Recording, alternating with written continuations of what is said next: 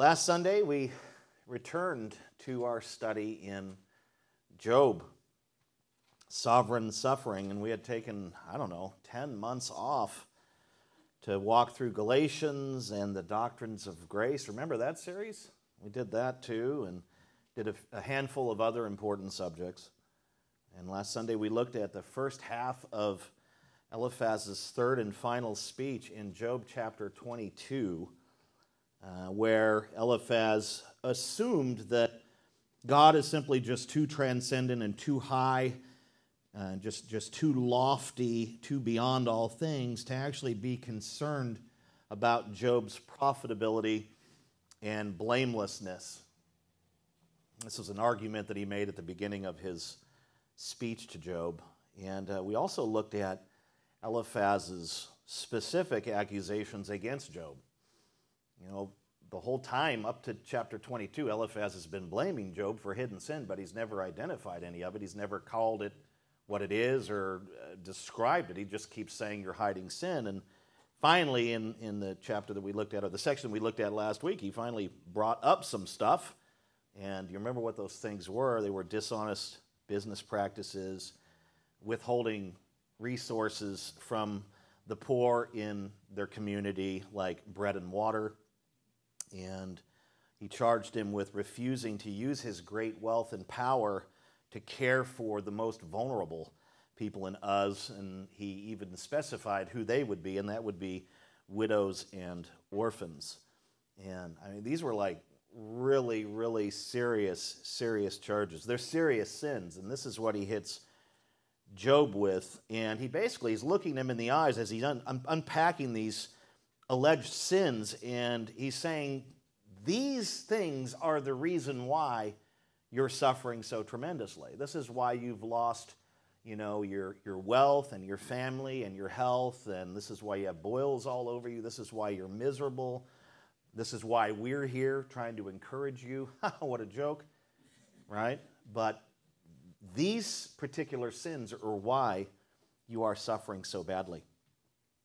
And we have another half of this speech, and it really doesn't get much better. It does kind of toward the end as the friends always seem to come back to inviting Job to repent, but that was a real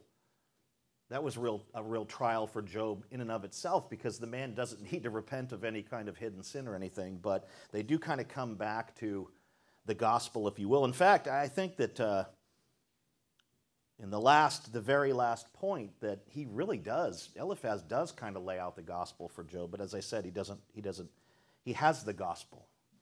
He just needs to be encouraged as he's suffering. He doesn't need to be told to repent and all that.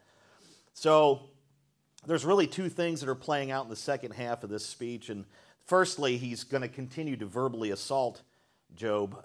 And what he does this time is he accuses Job of thinking, and he kind of hinted toward this last week, but he accuses Job of thinking that God doesn't actually see his hidden sin or care about it.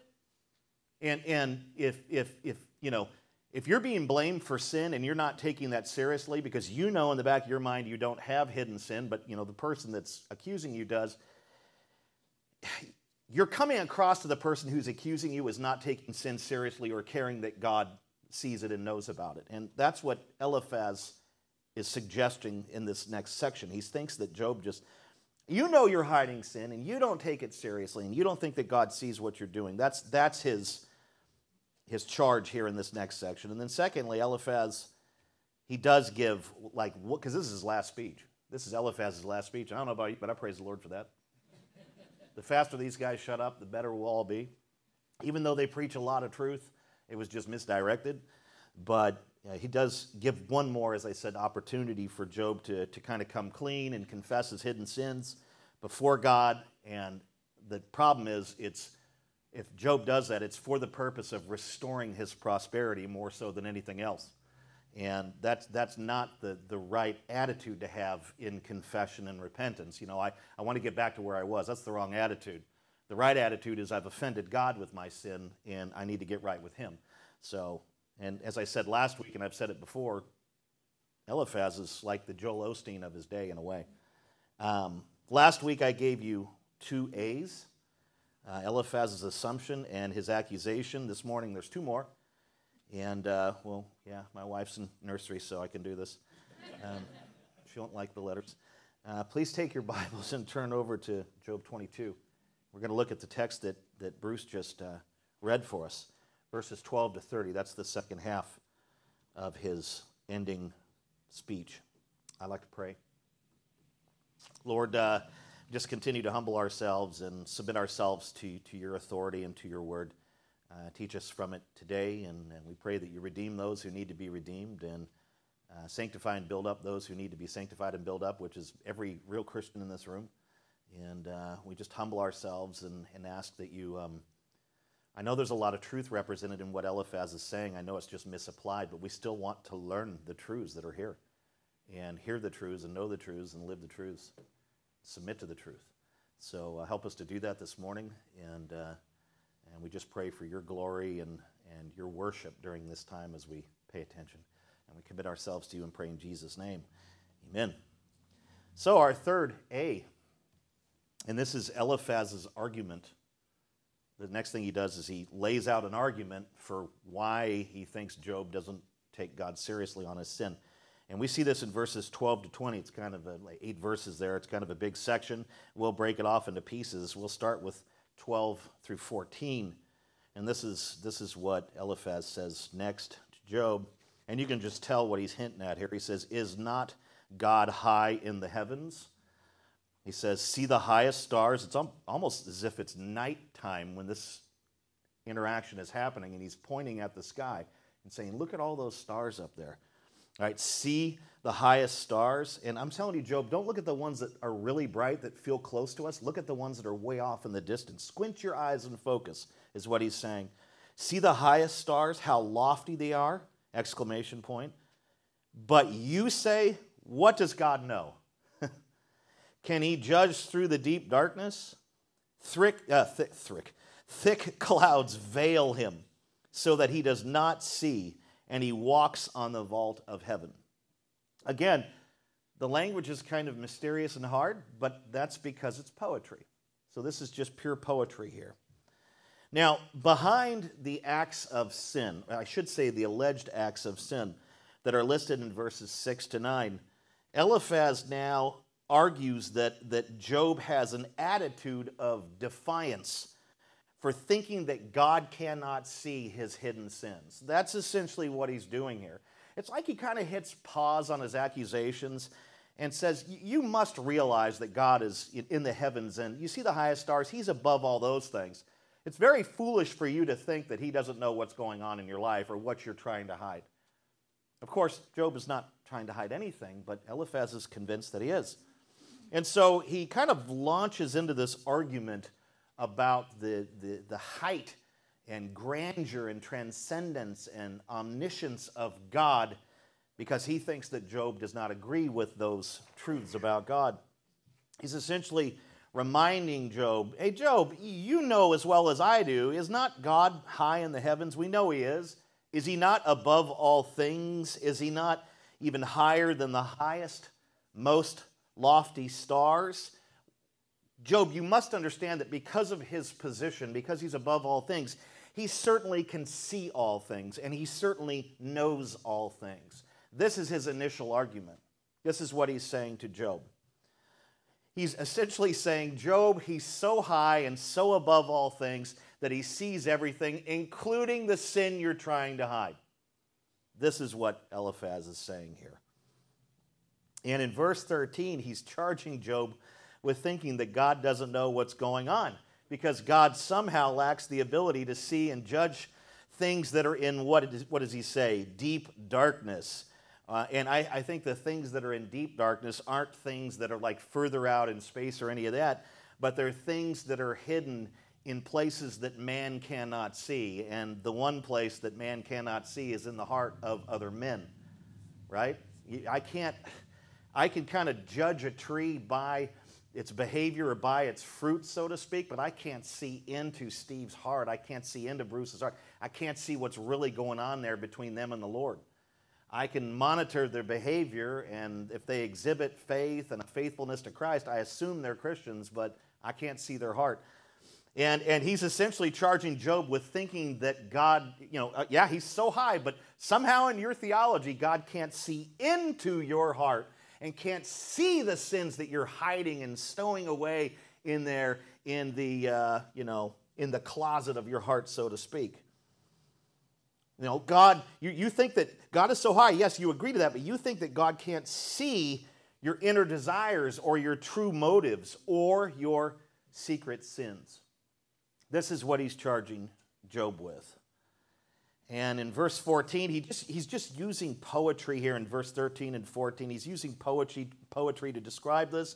In 14, he's charging Job with thinking that God is, somehow veiled, right? He's veiled in thick clouds, like as if God is here and then thick clouds have encapsulated him so that God can't see what's going on outside of the thick clouds. And then he reminds Job, you think that he's veiled in darkness and can't see what's going on inside of you, but what God actually does is he walks on the vault of heaven.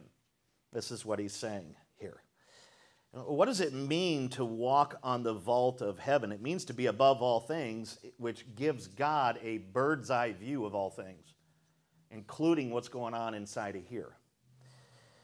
Now, the thing is that Eliphaz's argument is stinking amazing. It is theologically sound. It is scriptural. God does walk on the vault of heaven. God does see all things and know all things. In fact, God's not even a learning God. He just already knows all things. And he knows what's in our hearts. He knows what our true motives are. We're not fooling him at all. And so Eliphaz is 10 zillion% right about these things. These are big, weighty doctrines about the transcendence and aseity and everything that God is. He is right about these things. God is high in the heavens. He is above the highest, most lofty stars. Psalm 113, verses 4 to 6 speaks to this. God knows all things because his understanding is beyond measure, it says in Psalm 147, verse 5. God can judge. Now, Eliphaz thinks that Job doesn't believe this, and he's trying to teach Job something that Job already knows, but God can judge through the deepest darkness. He can see into your heart. He knows what's going on there. In fact, 1 Samuel 16:7 says, the Lord looks on the heart. You remember the selection of David when he was a young man, and Israel wanted to choose a big, strong, mighty, physically appealing and intimidating king in Saul, and that's what they chose. But God looks on the heart and chose David because David was 1,000 times the man that Saul ever would be. He just wasn't as impressive looking. And that text speaks to that God, we look on the outward appearance of man, but God looks on the heart of man. That is an amazing truth, and it kind of encourages me, but it also terrifies me. Because it literally means that God knows exactly what's going on inside of me at all times. And I know me well enough to know that there are times where there is nothing good in me. Not in my flesh. I know that sometimes I have wrong motives. Sometimes I harbor anger. Sometimes I'm kind of faithless and anxious about things that are happening and playing out. Am I striking a chord with anyone here? We need to understand that God sees all of this and knows all of this. And I praise God for the gospel because God washes away everything that he sees on the inside. But that doesn't mean that I don't strive and work toward having right motives and having a right attitude and dealing with temptation in a way and fleeing from it and all these things. But he just knows exactly what's going on in us because he looks on the heart. God is, and Eliphaz is saying it, God is veiled by nothing. You think he's veiled by thick clouds? There's no storm system. There's no cloud system. There's nothing in all creation that envelops God and prohibits him and veils him from seeing anything at all. And I thought about this just logically. How do you veil a spirit? How do you keep, because spirits are invisible, and they're not encumbered, or they're not limited by physicality and physical things. And so how do you, and it says that God is a spirit, right? He doesn't have a flesh and bones like we do, although we see God in the flesh in Christ. But beyond that, God is, when God says he has a face, he's using anthropomologic, I think is the term for it, or something of that nature. He's using that language to relate to us, but he doesn't have a real face. But how do you take the highest spirit, God himself, how do you take him and veil him? How could he be veiled by anything? How do you even veil a spirit? You can't take a spirit and put it in a closet and say, stay here. The spirit goes through walls, and there's just no way to contain. And so it's a very, very sound argument that he's making. He's just aiming it at the wrong person. How do you veil a spirit, the highest spirit? There's nothing, ultimately what Eliphaz is teaching Job, that Job does not need to learn because he knows it. There is nothing in creation that keeps God from seeing anything, especially your hidden sin. And this is all about the hidden sins because according to chapters 1 and 2, nobody saw Job outwardly sinning. There's no evidence of any kind of, I'm not saying that Job's perfect. He was a sinner saved by grace like the rest of us, but he was blameless and upright, which means people couldn't charge him with anything. And yet here's his friends charging him with sins that they don't even know for sure if he's committed. And now they're saying, look, you think, Job, that God's ever watchful, all-seeing eyes can't see what's going on with you on the inside? God knows and sees all things everywhere at all times. This is spoken about in Proverbs 5:21, Proverbs 15:3, Hebrews 4:13. He's right about God walking on the vault of heaven, which symbolizes the highest point. Just as the vault of a vaulted ceiling, the peak, would be the highest point of a vaulted ceiling. That's the idea. He's teaching Job that Job does not need to learn, essentially, but he's teaching him, hey, God is above all, literally. He's above everything. John 3:31, Ephesians 4:6 speak to this. God's literal height above all things and infinite knowledge and wisdom above all things, or pertaining to all things, this is why God is called Most High in Scripture. Are you familiar with that phrase? The Most High God? That's why that terminology or that title is used for God.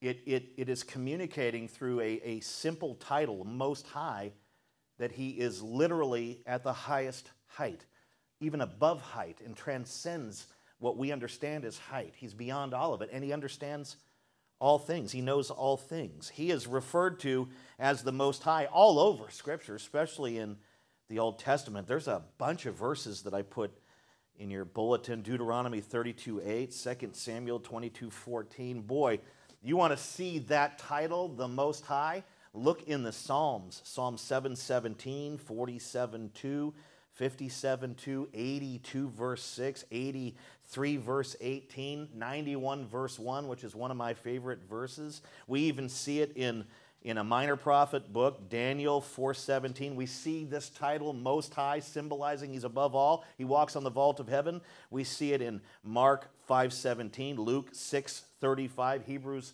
7:1. One thing that your Bible does is it works very, very hard to establish the fact that God is above all and knows all. And the title Most High communicates that with a quick, simple title. And Eliphaz, as I said, was entirely correct in his theology.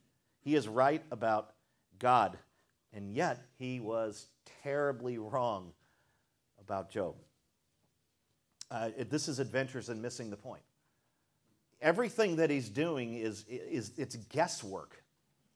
He knows that Job is suffering, and he believes that suffering only comes when you're sinning, because there's no such thing as suffering outside of sin. So he is just assuming and assuming and assuming. I wonder why we have the rest of this book here. I mean, because if I was Job, I would have already sent them back to wherever they came. I'll pay for your trip back the 100 miles. I mean, I don't know how he sits through this stuff. He's correct about his theology. He's wrong about Job. And yet Job did do a bit of complaining in his responses. He did complain about his birth. You remember that? It's like, why did you even let me be born, God, if this was going to be my outcome? He complained about his suffering. I think the thing that he complained the most about was God's silence. You know, he kept praying and trying to get answers for his suffering, trying to get relief, and God is completely silent because in heaven there is almost like a game playing out with Job, and God is not going to respond until the appropriate time, and he's not going to alleviate his suffering until the appropriate time, until the goal is met, and that is that Job holds the line all the way through and does what God knew he would do.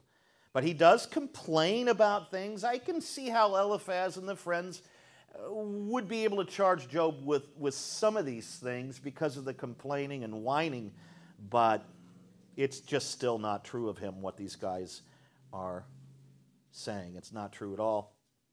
If you go back and look at Job's initial speech in chapter 3 and all the subsequent responses in chapters 6, 7, 9, 10, 12, 13, 14, 16, 17, 19, and 21. We get tired of the friends talking, but I got to admit I've been a little bit tired of Job talking too. All of those chapters are his chapters where he's responding to these guys and saying things.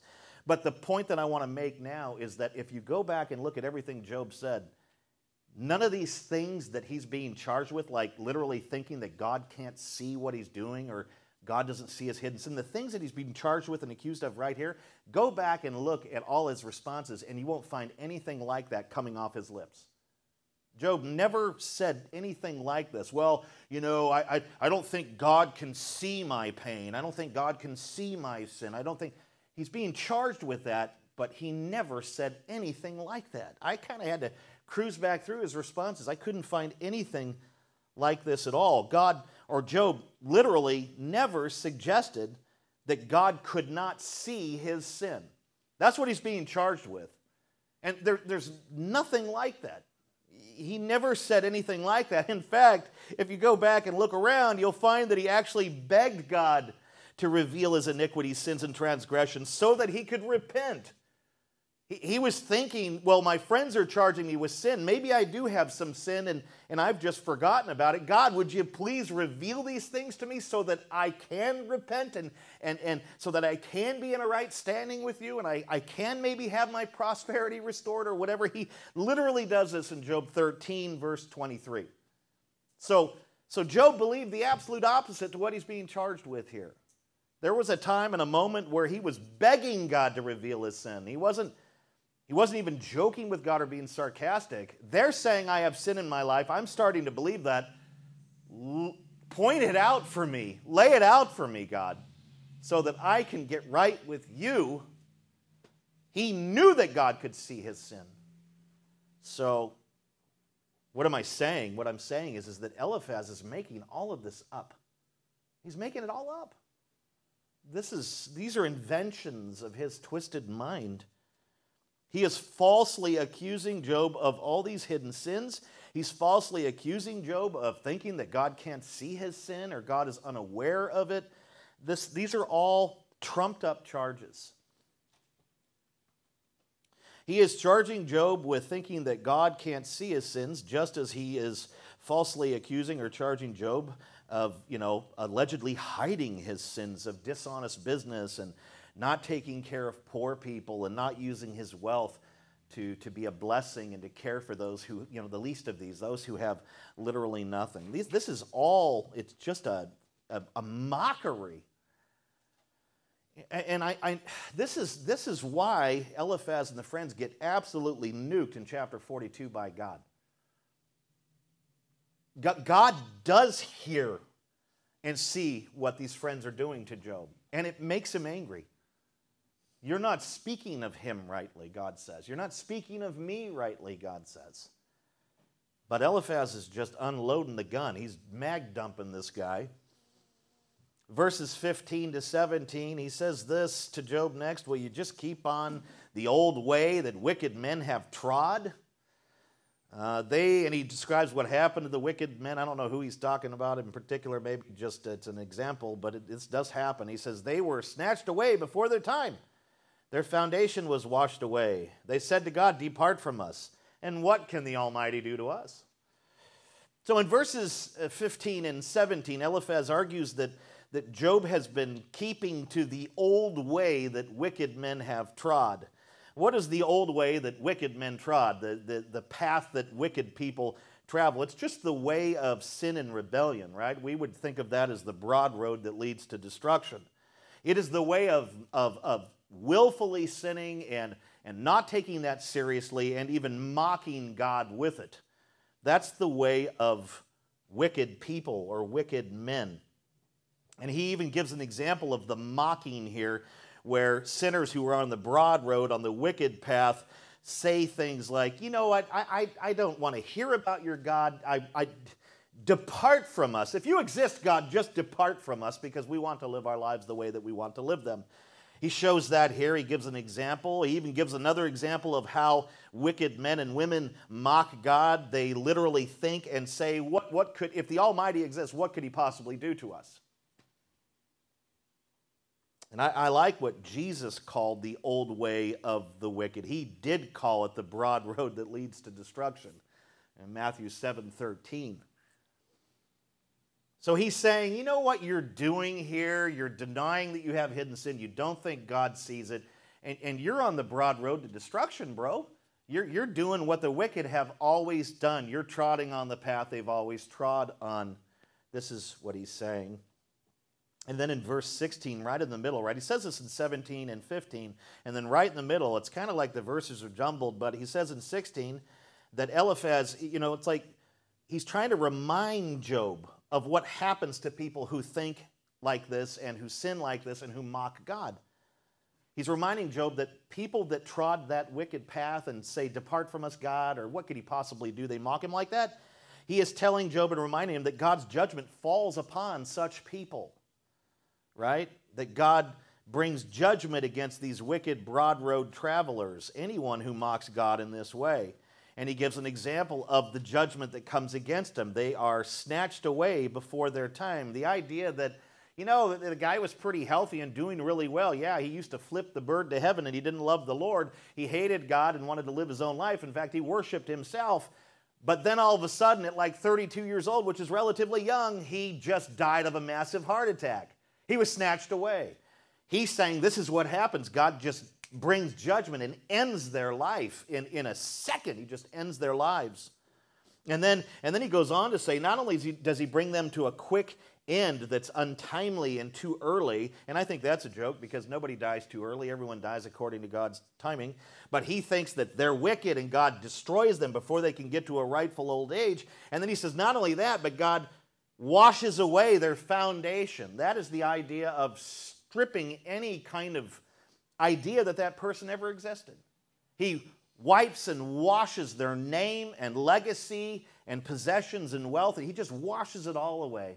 He erases all of it as if they never existed. And this is talked about in the earlier chapters of Job. Really what he's doing is warning Job. I suspect, Job, you're on the wicked path or way that wicked men trod. You must know what happens to them, because this is happening to you right now. The washing away of your health and your resource and your family. Is God not judging you in the same way, Job, that he judges all the wicked?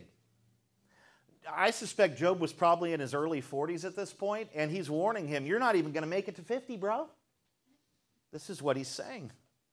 Your life is going to be snuffed out by God if you keep mocking him and thinking that he can't do anything to you over this and that your hidden sin doesn't matter, and that it does. It does matter. And I want you to notice a detail in verse 15. Notice how it's framed in a question. What does he say? Will you keep to the old way that wicked men have trod? It could be rendered, how long will you stay on the path of the wicked men? How long are you going to keep denying that God knows what you're up to? How long are you going to keep denying the fact that you have hidden sin? How long are you going to continue to mock God and pretend like he doesn't know what's going on with you? How long are you going to stay on the broad road to destruction? I'm here to tell you this morning, brother, you do not have to do that. This is what he's saying. I like how the GNV, it's the Good News Translation, not one I go to very often, but I like how it renders verse 15. It says, "Are you determined to walk in the paths that evil people have always followed?" That's a great rendering of verse 15. This is what he is saying to Job. Now, Eliphaz, again, is right about the wicked and the path they travel on, but he's not entirely right that God always snuffs out their lives early and washes everything away. Sometimes wicked men have a lasting legacy. Sometimes they live a long, full life, and that makes us go, why is that guy still alive? Right? We ask those questions. The psalmist asks these questions quite a bit, and the proverb writers do too. But, it's like, let's ask this question. He's right in his theology in a way, because judgment does come to the wicked, but is he right about Job? No. No, he's not. Was Job keeping to the old ways of the wicked?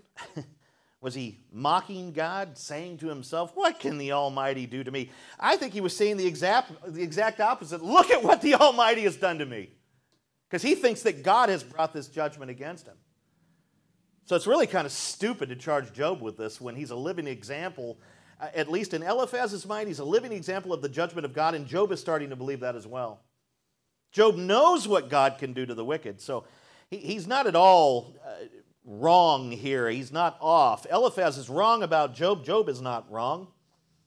We need to ask and answer this question. Was Job, as Eliphaz is saying, was he under God's judgment? Was he being snatched away before his time and having his foundation washed away? Because that's what happens to all the wicked, according to Eliphaz. No, none of that's true of Job. He was again, and we always go back to chapter 1, verse 1. We always go back where it says that he was blameless and upright. I love how the book of Job opens by framing the godly character of Job. That way we know that everything the friends say to him, there might be theological truth there, but they're only accusations. Right? God vindicated Job right up front by those statements, that all these things would be false charges against him. So Eliphaz is not right about Job. Job was the opposite. He actually wrapped himself in practical righteousness and wore justice like a robe and turban. It says this in Job 29, verse 14. Job was actually trotting on the way of godly men, like others who had gone before him, like Abel, like Noah, like Abraham, who may have been a contemporary and lived at the same time. We don't know for sure. But it's interesting because in Job chapter 30, verses 12 to 13, it talks about how Job was on the path of the righteous, but it talks about how it was not easy for him to be on that path. Why? Because the rabble cast their destructive ways against him, and they tried to break up his path. So in that verse, it makes clear that Job was on the path of upright and godly and blameless men. He was on the path of righteousness, but it shows very clearly that when you walk that path in and through Jesus Christ, all the forces of hell are going to come against you. The rabble are the worthless people, the oxygen thieves of his community, these dreadful, addicted sinners who do nothing but sin and want to pull righteous people right into their stuff. And that's what happened to Job. He walked the path of righteousness, and the rabble rose up against him all the time and tried to pull him off the path of righteousness. He was such a righteous man on the path of righteousness that every sinner outside of Christ wanted him to come off of that path. This is what Job says about Job. So Eliphaz is insane. Verses 18 to 20. And Eliphaz is continuing to kind of build his argument for Job being a complete dummy. Yet he filled their houses with good things, but the counsel of the wicked is far from me. The righteous see it and are glad. The innocent one mocks at them, saying, surely our adversaries were cut off, and they were left. And what they left, the fire has consumed. More poetry, confusing, not hard to understand once you break it down. Basically, what Eliphaz is doing here is he's taking a statement that Job had made earlier, and he's using that statement to mock Job. In the previous chapter, chapter 21, Job described how the wicked prosper, And that was a frustrating thing for him, that he was a righteous man and suffering just unbelievable toil, and yet there were wicked people in his community that were rolling deep. And he was very frustrated over that, and this happens. And then verse 21, verse 16a, Job asks, is not prosperity in their land, speaking of wicked people? Now the obvious answer is yes, because everyone knows that the wicked sometimes prosper in life. I would say that billionaire George Soros would be an awesome example of this, because that guy is just pure evil. He's like a demon. And then in chapter 21, verse 16b, the other half of verse 16, Job says, "But the counsel of the wicked is far from me." The point that Job was seeking to make in the previous chapter in that section is that righteous people like himself, those who do not draw wisdom from the wicked or follow their wicked paths, they sometimes experience great suffering. Sometimes they lose everything.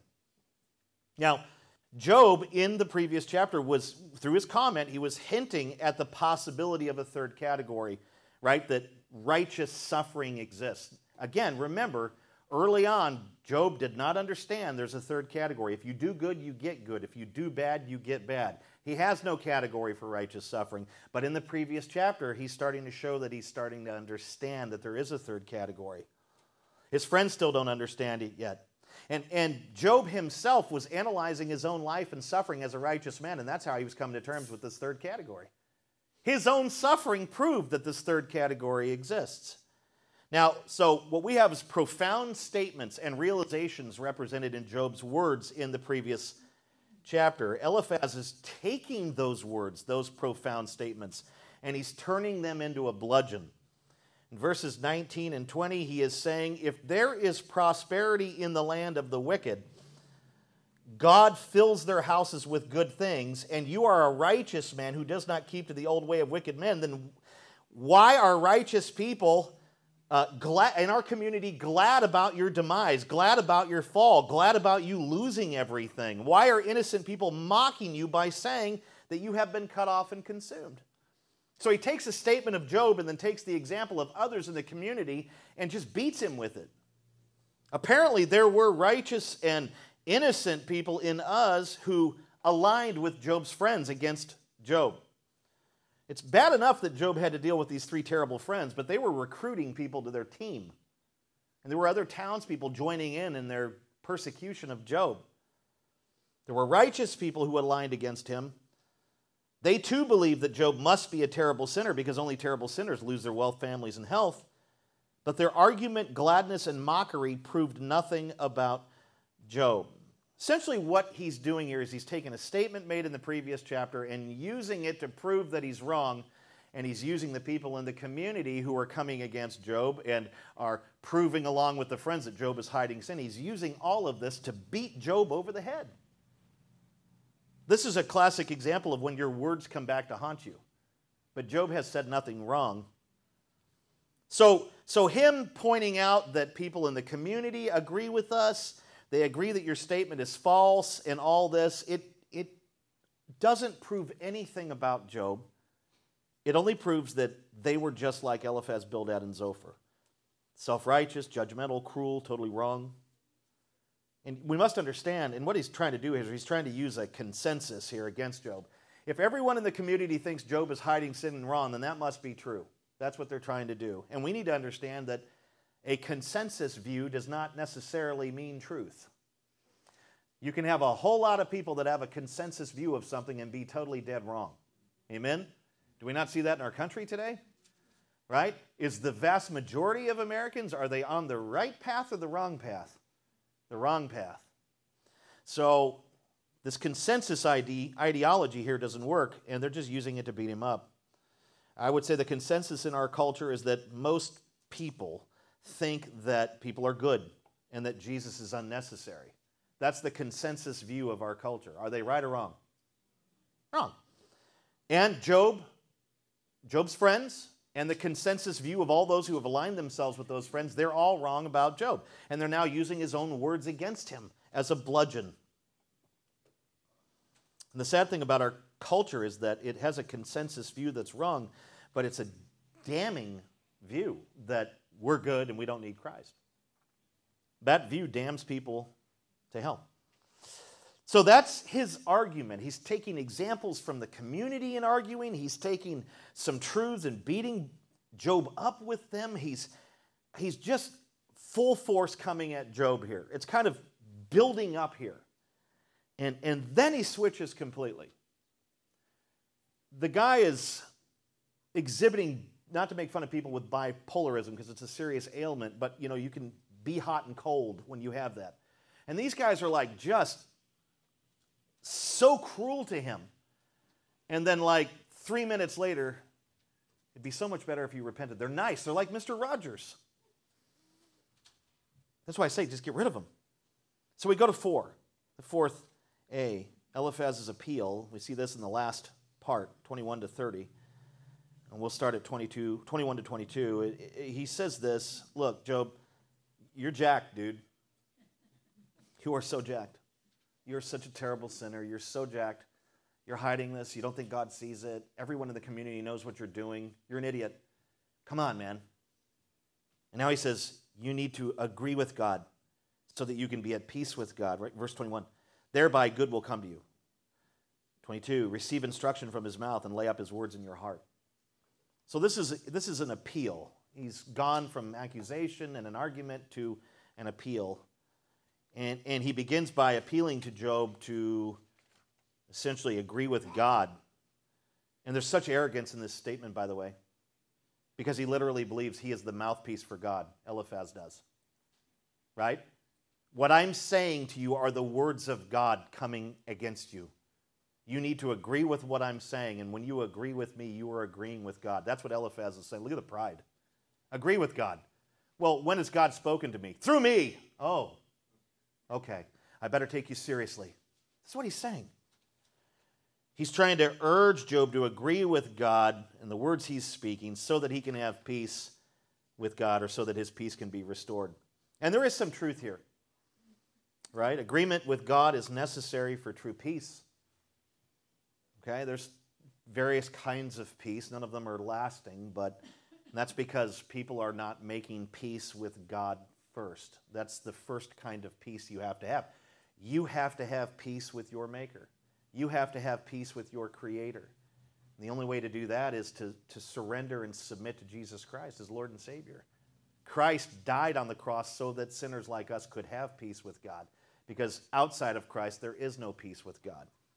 So there is some truth to what he's saying here. You need to agree with God so you can have peace. He just doesn't represent God here. I would say agreement with God is necessary for true peace. To agree with God is to accept his instruction from Scripture. It is to repent. It is to believe the gospel, essentially. If a sinner does this, again, it doesn't really apply to Job because he's already there, but if a sinner does this, they will have peace with God, which is foundational to every other form of peace. You cannot have true peace horizontally between you and others until you have it vertically with God. People today want peace between black and white and other shades and ethnicities. They want all of this. It's not a wrong thing to want, and yet they will never achieve it because their means of trying to get to it are through legislation and through protests, through looting, through tearing crap up, through intimidation, through, $1 trillion in reparations, which people are calling. None of this is going to, even another way that they think they're going to achieve peace between black and white is by demonizing whites. You're not making for peace through these things. You're making more division. But they think it's going to bring peace between different ethnicities and colors. It's a wrong way to think. Peace comes only when people begin to realize that racism is a heart issue, not just a societal issue, and that Jesus is the only one who can change our hearts and cause us to love and value all image bearers regardless of their skin tone. Peace with God through Jesus Christ will bring peace into our lives, and it can establish peace between us and others. There's your solution for peace. Get right with God, then you can be able to start getting right with others. But our culture is godless and essentially hates God. It's an idolatrous culture that is trying to make peace through all of the peace-destroying ways. I don't know about you, but it's a crazy thought to think that, well, if I go out and protest and riot and tear crap up, that's going to somehow establish peace in the future. Is that not what our culture is doing? You know, if we ransack Seattle, we'll end up with no racism and peace. You'll probably end up with bullets. That's what happened in Kenosha. Somebody got tired of the crap and opened fire on people who were assaulting him. It's a tragedy. The way that the world tries to make peace is the opposite of making peace. The way to peace is to have peace with God through Christ. Have your heart changed. Then you can begin to love other image bearers, those who are different from you. But until that happens, you're not getting anywhere. You're just tearing stuff up. Eliphaz was right about this truth and idea of, you need to be at peace. You need to listen to God. You need to obey what he's saying so you can have peace. He's right about that. He is. That's the starting point. But he's wrong about Job again, because Job was already at peace with God.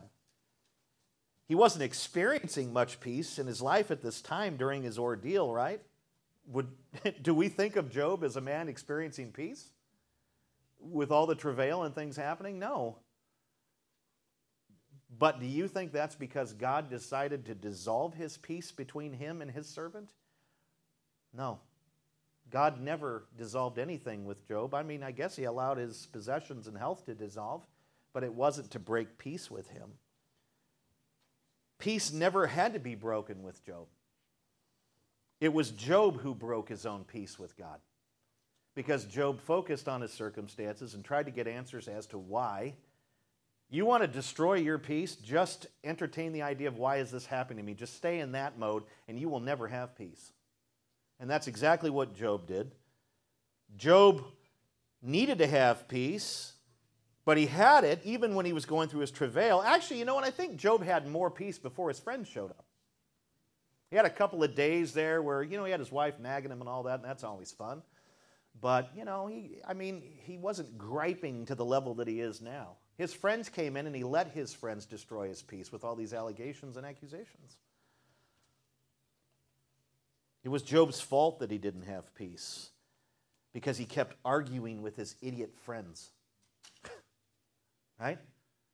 Just keep letting them talk to you, Job. How do you keep letting them talk to you? By keep responding to them. At some point you have to realize there's a scripture that says that any more words with this person is like casting pearls before swine. And you have to stop talking to them because they just don't get it. He ruined his peace. He destroyed his peace. And we do this to ourselves when we follow his poor example. Eliphaz says, Job, if you just agree with God, you'll not only be at peace, but good will come to you. Wow, you don't have good right now, you don't have peace right now, but man, if you do what I'm telling you to do, you're going to have peace, and only goodness will come to you. Again, the inference is that, goodness has left you because you're hiding sin. And this was false, what Eliphaz is saying here. God doesn't promise absolute eternal good in terms of, temporal blessings in these things to his people when they're at peace with him. In this life, you will have trouble, Jesus said. There'll be things out there that'll rock your peace and try to strip you of your joy. This is a Joel Osteen type of promise that he's making here. Well, if you do this, only good's going to come to you. It is. Agreeing with God will put a person at peace with God, right? Repenting and trusting in Jesus Christ, that'll put a person at peace with God. And it may even begin to foster and cultivate peace between others and you, but it doesn't guarantee that good is always going to come to us. That's where it's a false promise. Jesus literally said, in this world you will have tribulation, but take heart, I have overcome the world, John 16:33. Jesus is essentially saying, look, you can have peace while you navigate through this world in me, because I've essentially overcome it through my death, burial, and resurrection, but you're going to have tribulation. And you can overcome that tribulation in me, but you're going to have it, and you're going to have to deal with it. So there's no promise of only goodness here, especially the kind that Eliphaz is offering. Eliphaz, as I said, literally believes he is acting as God's mouthpiece, and that his words are the literal words of God. Everything I've said to you is God's word. And everything that he said here is recorded as God's word. Isn't that interesting? But he was not accurately representing God most of the time. In verse 22, Eliphaz is telling Job that if you agree with my instructions, the instructions that God is giving you through me, and if you store in your heart the words that I am speaking, because those are God's words coming through me, only peace and goodness will come into your life. This is his promise. He almost sounds like a cult leader. Was Eliphaz actually being used by God to speak for God? No. Job 42:7, the Lord angrily rebukes Eliphaz for not speaking what is right and misrepresenting God. Anyone ever comes to you and says, God has a word for you? Run. And that's what he's saying. God has a word for you through me. And then in chapter 42, God says, you didn't speak my words. Verses 23 to 25, if you return to the Almighty, he's continuing on his appeal here. If you return to the Almighty, you will be built up. If you remove injustice far from your tents, if you lay gold in the dust and the gold of Ophir among the stones of the torrent bed, then the Almighty will be your gold and your precious silver. Wow, look at these Joel Osteen, T.D. Jakes promises.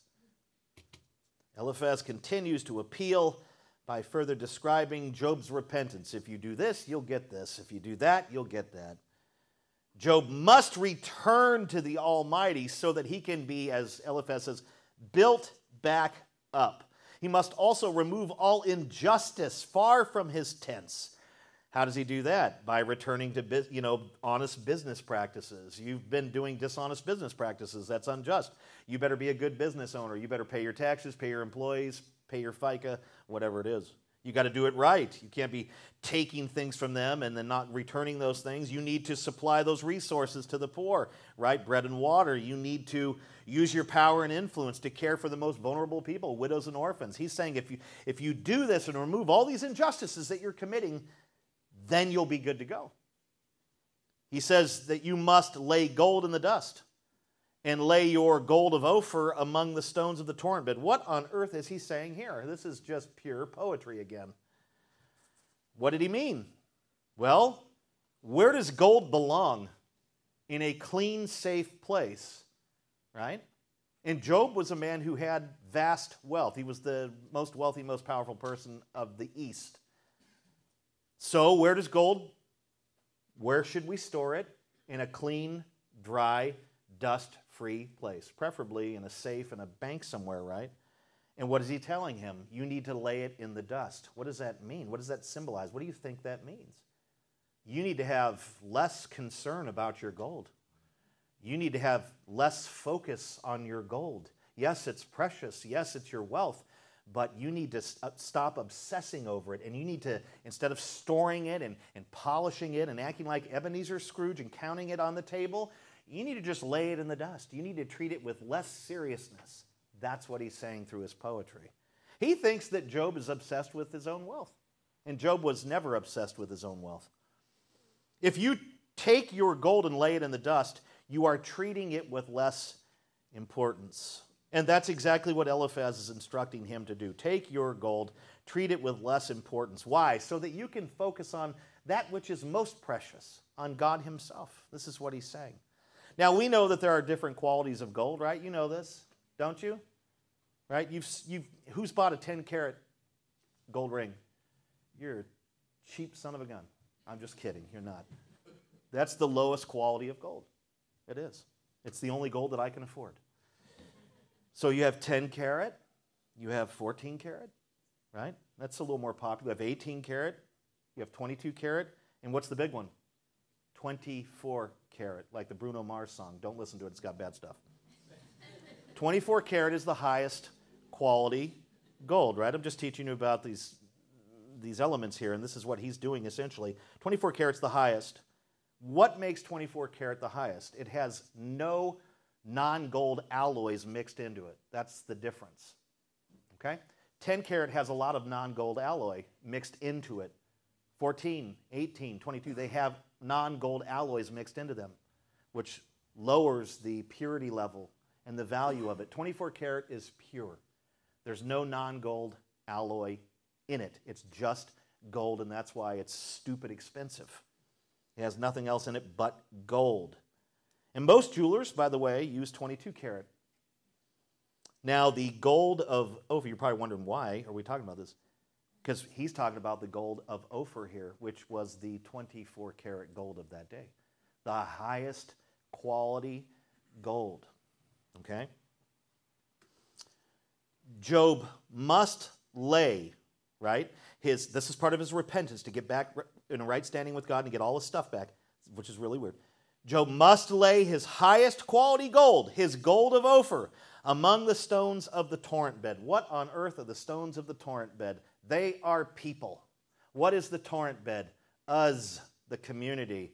He is telling Job, look, you treat your gold you are obsessed with your wealth and your gold. You need to take your regular gold and lay it in the dust. Treat it with less significance and importance. And your highest end gold, your 24K gold, your gold of Ophir, you need to take that and give it to the people in the community. And begin with me. Start by giving me a little bit of that. Yeah, this is what he's saying. What does this remind you of? The way back for you, Job, is for you to take your riches and give them to the poor. What does that sound like? The exact thing Jesus told the rich young ruler. And that is what Eliphaz is telling Job here. You are obsessed with your wealth. It's your idol. You need to destroy your idol. And if you give it to me, I'll do it for you. Put it right in Wells Fargo. Once you do that, you'll be good to go. He's teaching him to do the same thing that Jesus taught the rich young ruler in Matthew 19, 16 to 22. If Job will heed these instructions that Eliphaz is giving, and these are coming right from the Almighty, according to Eliphaz, right? He says this in verse 25, what's going to happen? Then if he does this, then the Almighty himself will become his gold and precious silver. In other words, God will become your true treasure. Your true treasure right now is gold and the highest end gold. But if you get rid of those things and lay those things aside, God himself will become your precious silver, your precious gold. Now, it is true, the rich young ruler, he needed to heed Jesus' instructions, right? Because his wealth was an idol. He needed to heed these instructions. Job, however, did not need to heed them. He did not need to pay attention to what Eliphaz was saying. He did not need to get rid of whatever gold he had left, if he had any left at all. Why? Because Job controlled his wealth. His wealth did not control him. There's a huge difference. The rich young ruler was controlled by his wealth. And that kept him out of the kingdom because he valued his wealth above following Jesus. Job did not do any of that. Plus, I don't even understand why Eliphaz is saying any of this, because didn't Job lose almost all of his wealth, if not all of it, to the Sabeans and Chaldeans? And then fire consumed all his sheep. Most of his wealth was in his livestock. He had thousands of animals, and they were either stolen or killed. So it's like, you have a half an ounce of gold left? Get rid of that. I mean, you didn't have a whole lot left. We've said this over and over. Eliphaz doesn't make much sense. Verses 26 to 28, for then, if you get rid of your gold and do all this and start by giving it to me, for then you will delight yourself in the Almighty and lift up your face to God. You will make your prayer to him, and he will hear you, and you will pay your vows. You will decide on a matter, and it will be established for you, and light will shine on your ways. Look at these promises. If Job will just only listen to his words and obey what God is saying through him and repent. He's appealing again by describing just more blessings here. If Job will listen to those instructions and repent of his hidden sin, he's not really delighting in the Lord right now because he's going through such terrible stuff. But if he does this, he will delight in the Almighty. He will even begin to lift up his face in prayer to God, right? Instead of dreading the Almighty, he will pray to the Almighty. This is what Eliphaz is saying you'll do, Job. And he is saying, when you pray to the Almighty, because now you delight in him, because he's been a terror to you, but now you delight in him again because you've repented. When you pray, Job, you can know for certain that your prayers will be heard because God listens to the righteous and never listens to the wicked. This is it's true. It's repeated in Scripture. This truth that he's saying here is not true of Job, but it's true of truth. John 9:31 even says this specifically. And he's saying, you know what? You'll pray to God and he'll hear your prayers because he listens to the righteous. You'll be righteous again and he'll listen to you. And God is going to answer your prayers, right, for you. He's not going to just listen, but he'll answer your prayers for you. And your relationship between you and God will blossom like it was. It'll be very fruitful. And then guess what's going to happen, Job? The end result will be you will be super happy to pay your vows. This is what he's promising. And then lastly, in verse 28, When Job decides on any sort of matter that he's praying for, anything that he wants to put his hand to and do, Eliphaz is promising that anything that you pray for and want to do, it's going to be established for you by God because you're going to be on his side, and he's always going to shine his blessed light on all of your ways and plans and matters. Joel Osteen again. He is an ancient health and wealth preacher. He is the Osteen, he's the Prince, he's the Jakes, he's the Joyce Meyer of his day. He just thinks that it's going to be lollipops and you know, we're going to fly around on a Pegasus when you submit to Jesus. Right? You're going to have an entire stable full of unicorns. Right? And if you drink their blood, you'll live forever. Voldemort quote. We were watching Chamber of Secrets last night. Yeah. Right? This is what he's promising. It's ridiculous. Now, it is true that those who repent and trust in Christ, right, they get peace with God in some of these things. They learn to delight in the Almighty because God will ultimately, he does hear the prayers of his people. He hears all our prayers. He always listens to his children. Always. You don't think he's hearing you, but he is. Even when we're whining, he hears. Job. Job, right? Job was whining for 40 chapters. But God might not establish every matter that we pray for because some of those matters might not fit with his will and timing. The key to having our prayers answered is in the word delight. And Eliphaz has this right, but I don't think he knows what he's really saying. To delight yourself in the Almighty means to take delight in what is pleasing to God. And when you learn to delight in things that are pleasing to him, and then you begin to pray for those things, he's going to answer your prayers. When you start praying for what God wants, you'll see your prayers answered. Our problem is we're praying for what we want most days. And that's why our prayers are like, right? A great many Christians have powerless prayer lives because they do not delight in the Almighty and pray for things that are pleasing to him. They pray for things that are pleasing. We pray for things that are pleasing to us, not so much as to God, and that's why our prayer lives are very impotent and weak. Eliphaz is teaching us this here, but I don't think he knows what I don't think he understands this. I don't think he understands the connection between delighting in the Almighty and answered prayer. But you know who did understand that? That's King David. He really got it. In Psalm 37, verse 4, he said this, delight yourself in the Lord, and he will give you the desires of your heart. Some people say, well, I delight in the Lord, I love him, and I desire in my heart a Cadillac Escalade. That's not what the verse means. When you delight in the Lord, you are valuing and wanting and desiring what he wants. Only then will he give you the desires of your heart, because the desires of your heart are his desires, the desires of his heart. That's the key to answered prayer. How many of you in here right now are learning something and you're going to change the way you pray? You're too busy focused on you and your needs and everything you want, right? You want what you want, and you don't have your prayers being answered because you're not praying for what God wants. And God does want to provide for you, and he will, right? What does the Lord's Prayer say, right? The very first thing Jesus teaches his disciples to pray for is that the Father's will is done on earth as it is in heaven. That's what you're supposed to pray for, firstly. Not for your need of bread, that comes second. Not for your need of escaping temptation, that comes third. Read the Lord's Prayer. Look at the order. And don't be like the Roman Catholics and just sit there and recite it. That's worthless. Pray for God's will to be done on earth, and you will start to see it done on earth. And then everything else is secondary. Everything else is secondary to God's will being done. God delights and desires to have his will done. When you start praying for that, it's going to happen. And I'm learning this myself. So, Eliphaz is kind of right and kind of wrong. He's wrong about Job. 29 and 30, the last verses. For when they are humbled, you say it is because of pride, but he saves the lowly.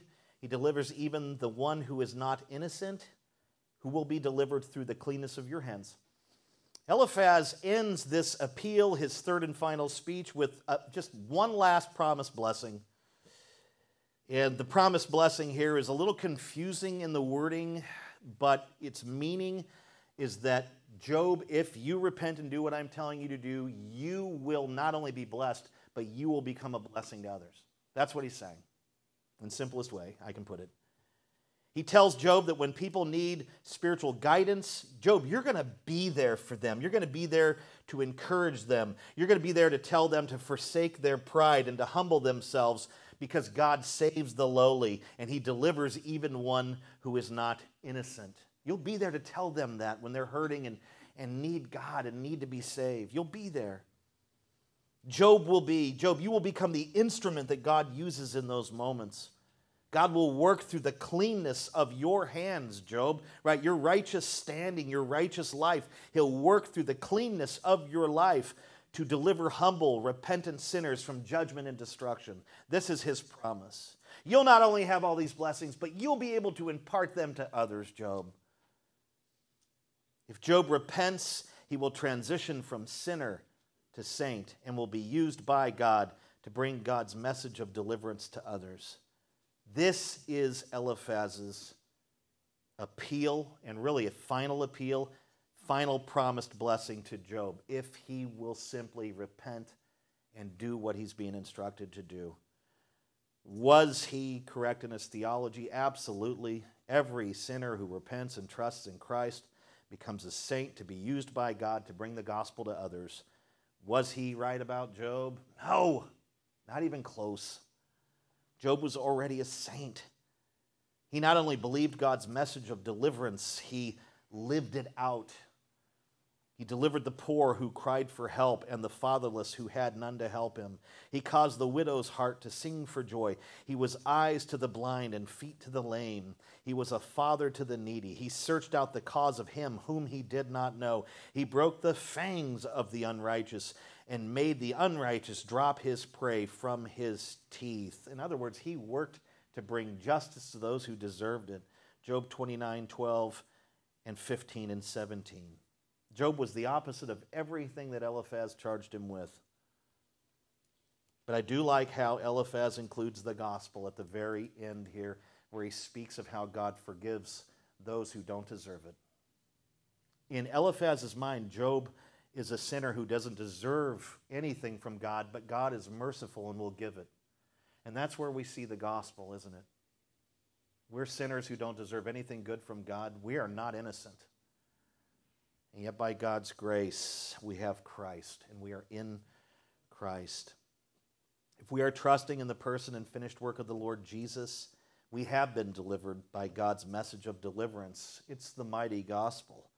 And we as saints should be sharing it with others and living it out and doing good to everyone, especially to those who are of the household of faith. Galatians 6:10. Amen? Amen.